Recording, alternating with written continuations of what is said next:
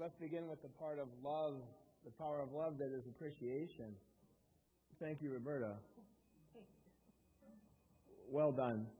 And, so I don't know if this was planned or just unfolded this way with one person doing a job of 4 or 5 here. But it just shows the resilience of the leadership and the congregation, and it's working.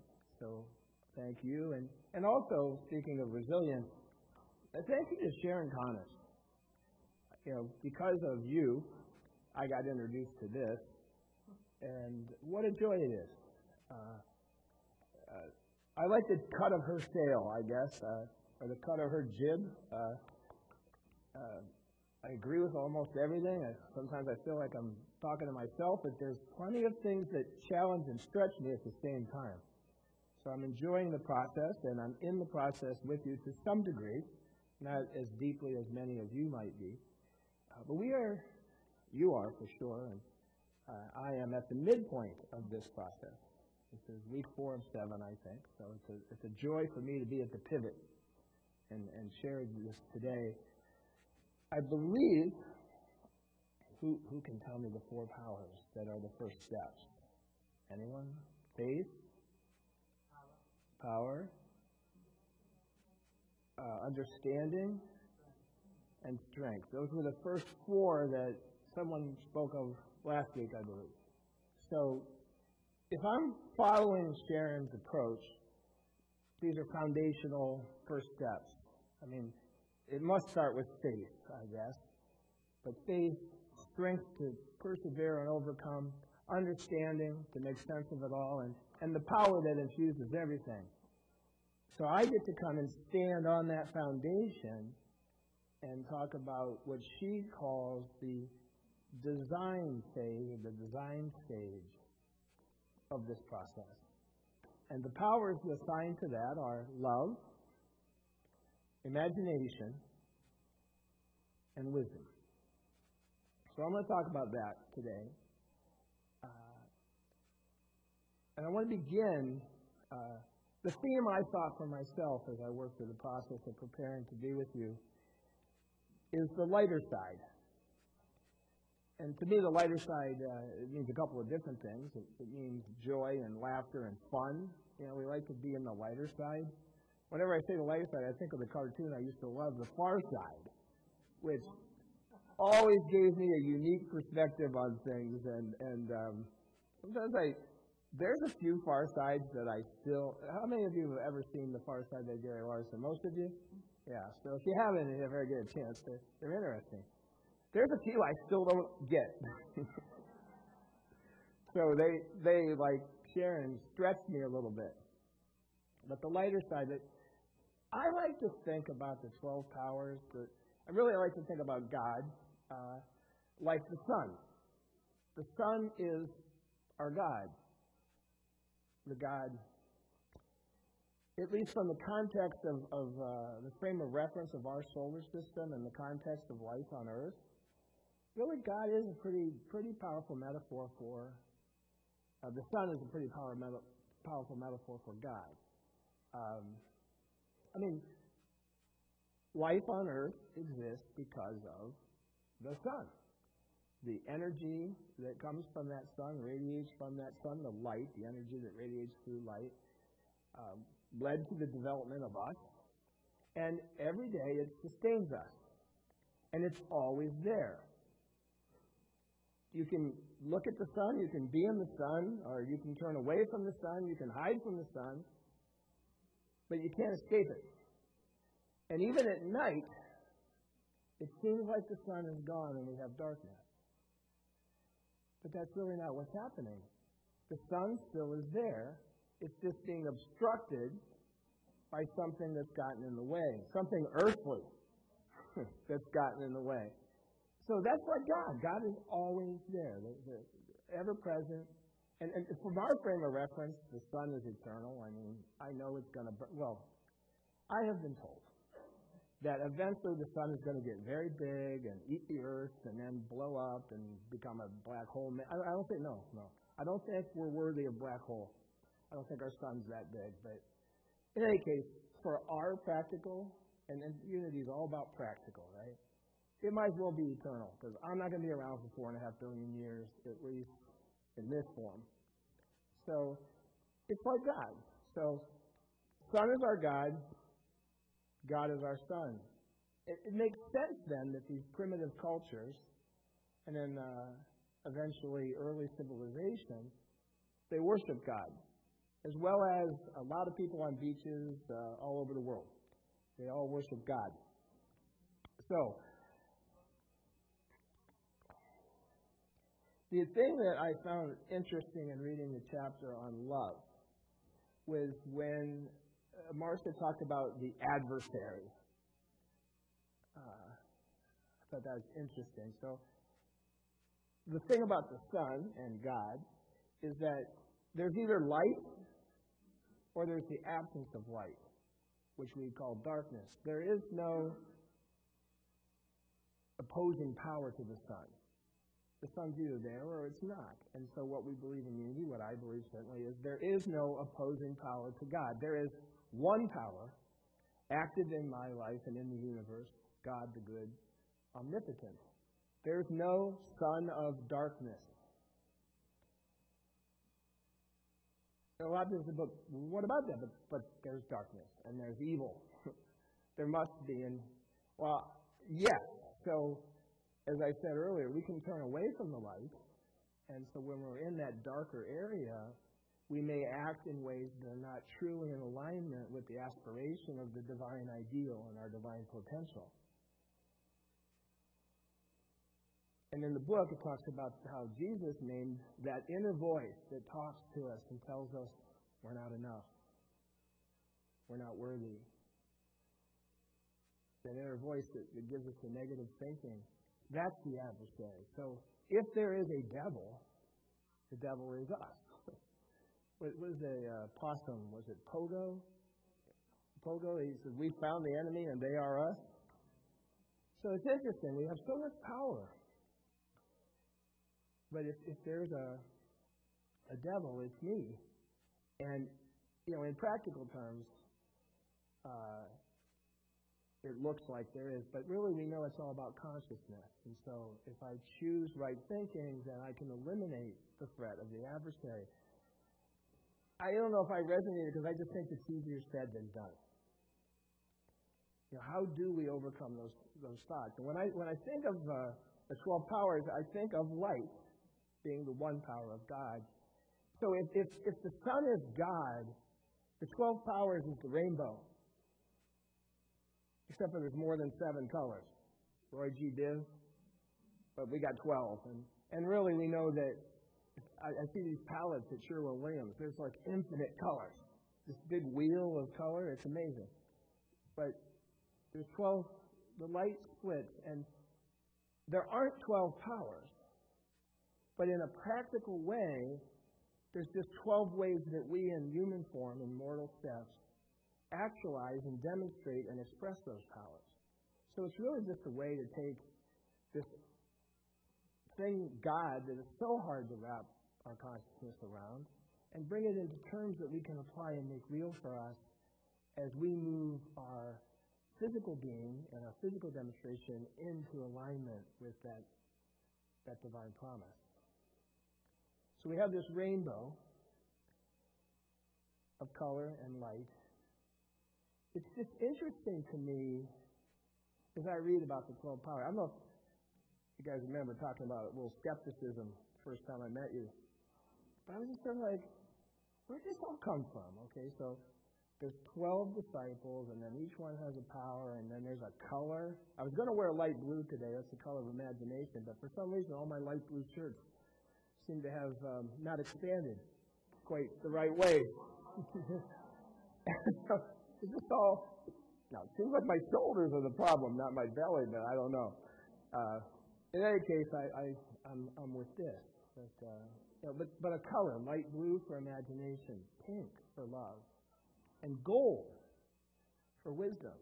And it's even interesting to think that, if you want to work on getting more wisdom in your consciousness, wear gold. And I know it's not, Charles will be like, what? But Because the power doesn't come from the color. So just wearing it isn't enough.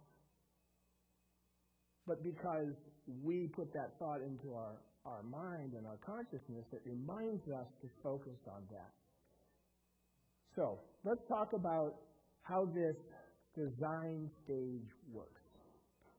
So, love. Sharon calls love the soul of creativity.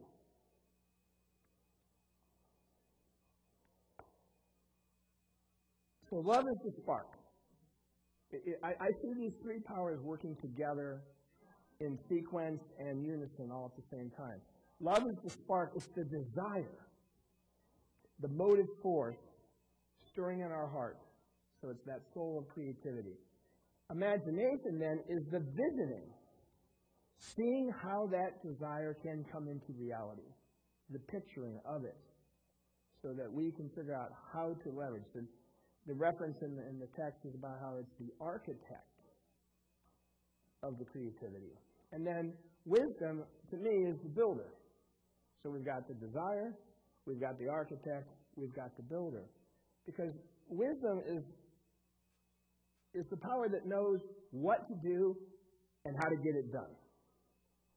And believe me, when you find a good contractor, it's not easy. But you see the difference between somebody who really knows what they're doing and somebody who's, like me, figuring it out as they go along. So that's the way this works. And it's not like it's just one decision. There's not one simple answer. It's an iterative process. Like, we have a yen, a yearn, a desire, and we think, okay, well, how could it come true? And then we start to act on it with wisdom. And we accomplish some level of it, and that puts us at a new level of seeing. And from that step up, well, maybe I should step down, so I can step up. And then from a higher level of understanding, pulling on those primaries, I have the faith that I can have a new desire, an expanded desire, because as I grow, my love expands, and then my imagination can see further, and then my wisdom also matures and grows. But I particularly wanted to talk today about the darker side, because that way I can talk about the lighter side.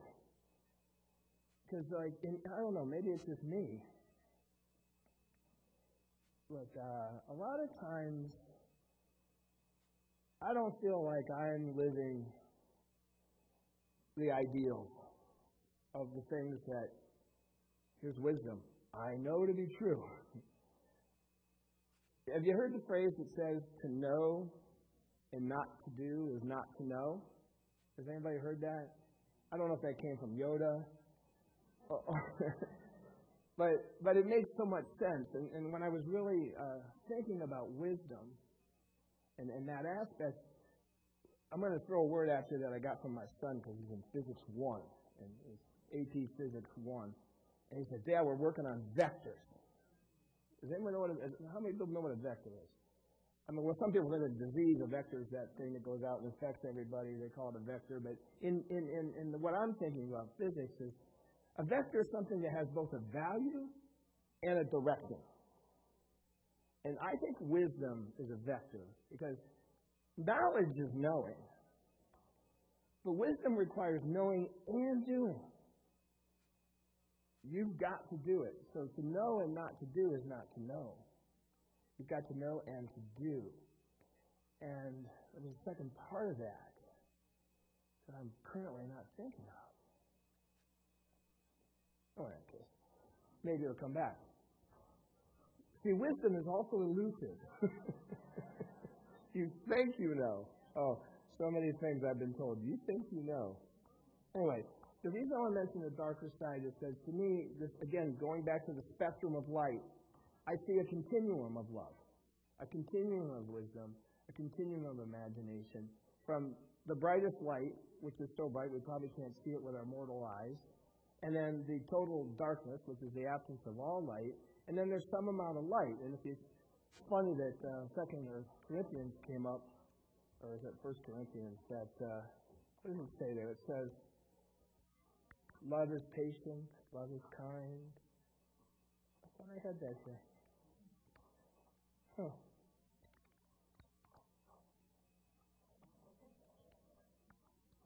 Well, in any case, I'll go from memory. So, you all know this. Everybody who's been to a wedding knows this. You could probably say it from heart, really.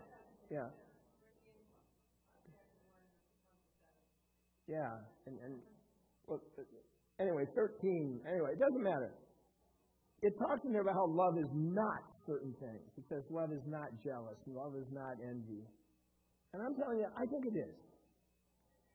And the power that I want to really focus on is the power of healing that is in love. Because I think that's where this design phase of resilience can get hung up. Is because we need to heal. And it starts by not judging yourself when you're not living the textbook ideal. So if you're jealous, that's love. It's misapplied because there's this idea that, because I have desire. If we just simply say love is desire, and I'm jealous, I got love. So instead of saying it's not love and judging ourselves as being good or bad, just say, okay, the level of loving I'm at is jealousy. The energy there is there. The power is there. Don't judge it, give it love. Because through the process, the healing process of love, we can start to see that the fallacy, which we can then deny, and then we can affirm the truth. The fallacy is, I'm not enough. I'm not worthy. I can't be loved. I want what they have, but I can't have it for myself. That's not true. And yet, I've been there. Envy. Jealousy is just a form of envy. So, I start by not judging it and recognizing that if I'm in that place where I'm on the darker side of love, I want to honor my feelings. I want to recognize where I'm at and then use wisdom to begin the process of choosing to move to the lighter side. Where am I worthy? And there's this phrase that says, fake it till you make it. Well, I don't believe that's the most affirmational phrase. I swear somewhere somebody told me a different way of saying that was so powerful, and for the life of me, I can't remember it. But what I know the meaning of it was, don't fake it, because you're always authentically you. And I'm saying love and honor who you are. And act as, not as if even, but just act as, and the song that you sang, Roberta, was perfect. Like, I forget the exact phrase, but the next phrase was clap with one hand. Do what you can.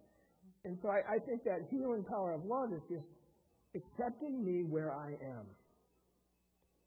Who doesn't feel unworthy? I mean, I've felt unworthy several times since I stood up here today.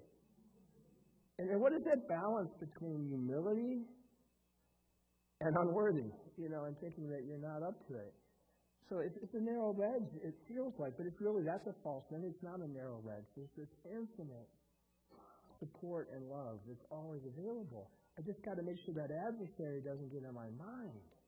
So I think to start by saying, accept me where I am. And then move to the lighter side. Just move, hey, maybe there's people I criticize. Why do I criticize them? Maybe they're doing something I wish I was doing. Or maybe I just don't feel good enough about me. I need to feel better that I'm better than them. Which again comes back to that central thing of, am I worthy? Do I really believe that I am a divine and unique expression of God, and that I have purpose and I have meaning? See, that's bringing those powers to life. For me, during the whole process of the last couple of weeks, I noticed regret is a trigger. I'm out there, I'm growing grass. That's part of my meditation and therapy. I'm learning to see if I can actually grow things. It's working part of the time. So that's where I'm at on the spectrum of dark and light. If I get a little more light, maybe more of my things will grow. But while I'm doing that, all of a sudden I have this memory of something that I regret. And that memory for me is typically something I've done that's hurt someone or something else. Those, at least right now, where I'm at in my spiritual process, those are the things that are coming into my mind and confronting me.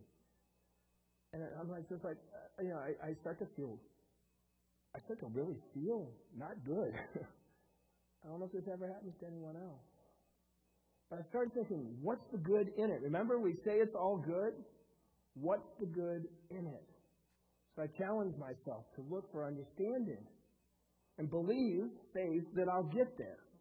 Standing on those foundations. Faith, understanding, strength. And what I've come up with so far is that there's healing necessary for me. There's something in there that I haven't healed. And I'm not sure what it is. I'm still working on it. I thought, I don't even know if I can talk to you about it today because I'm not to the end, to the finish line. And I thought, is that irresponsible? I'm right in the middle of the muck. And I thought, that's exactly what I'm trying to get across. We're all in the middle of our muck. You're in the middle of your muck. Sorry. And it's like, how do you move to the lighter side?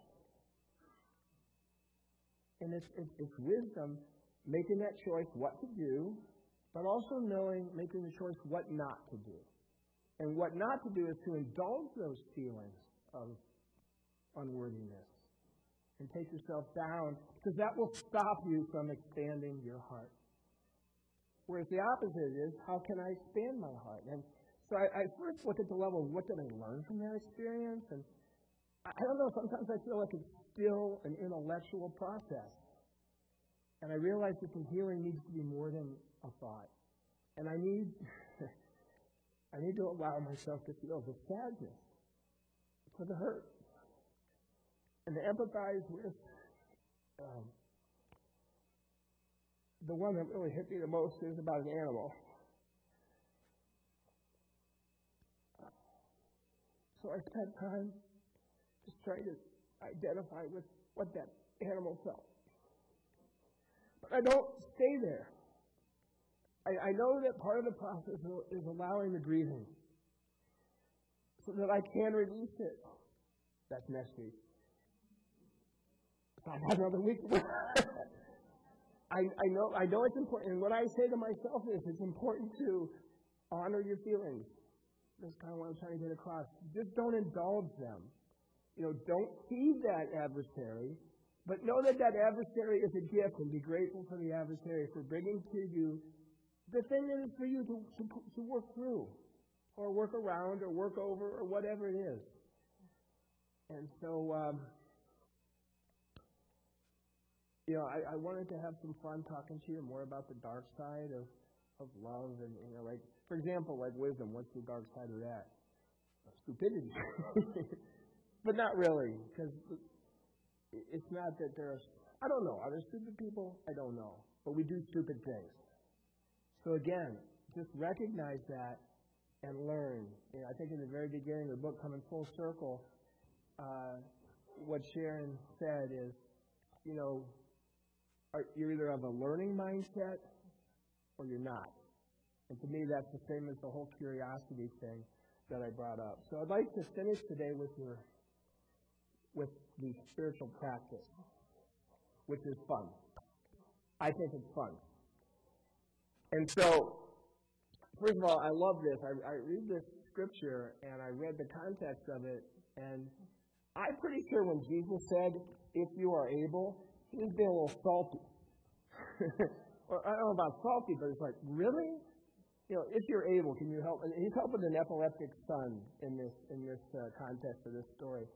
And they say, can you help? And he's like, if you're able to help, would you help? And Jesus is like, if you're able, we're all able to do this. I don't know. I just think Jesus might be a little snarky there. But, which means Jesus, too, has a sense of humor. So it's okay for us to have a sense of humor. That's my point. In any case, have some fun by surprising someone. This is why I got the idea. I'm driving home, and there was a detour sign. I couldn't go down the road. It said road closed. And I'm like, oh, man. So I went to the dark side. Something's getting in my way. And then I thought, wait a minute. Oh, yeah, I forgot. I wanted to get myself something. Coffee. And then I realized Oh, my wife, if something happens, she's working at home. I know she's having a challenging morning. I can do something special for her. So I'm calling on my imagination. First, I'm calling on love. I'm calling on imagination, and then the wisdom to do the right thing. So anyway, the bottom line is, all I got her was lunch from Jimmy John's. So this homework doesn't have to be a big, hard thing to do. But it does require you to use your imagination to think, how can I use my love to do something fun and surprise someone? So I bring it home. I'm getting it ready on the counter. She's in the powder room. Maybe that was too much information. In any case, before we have a physical connection eye to eye, she starts to tell me, honey, would you do me a favor? Would you? And she starts to ask me to go to Jimmy John's to get her a sandwich. So I now know I just hit one out of the park. And I'm not really sure how it happened. But that's what I'm giving you guys to have fun with this week. Is that opportunity to have that same joy. I mean, and then I don't mean to put the pressure on you that you got to have like ESP or something, but trust the divine powers to guide you. Love, imagination, and wisdom.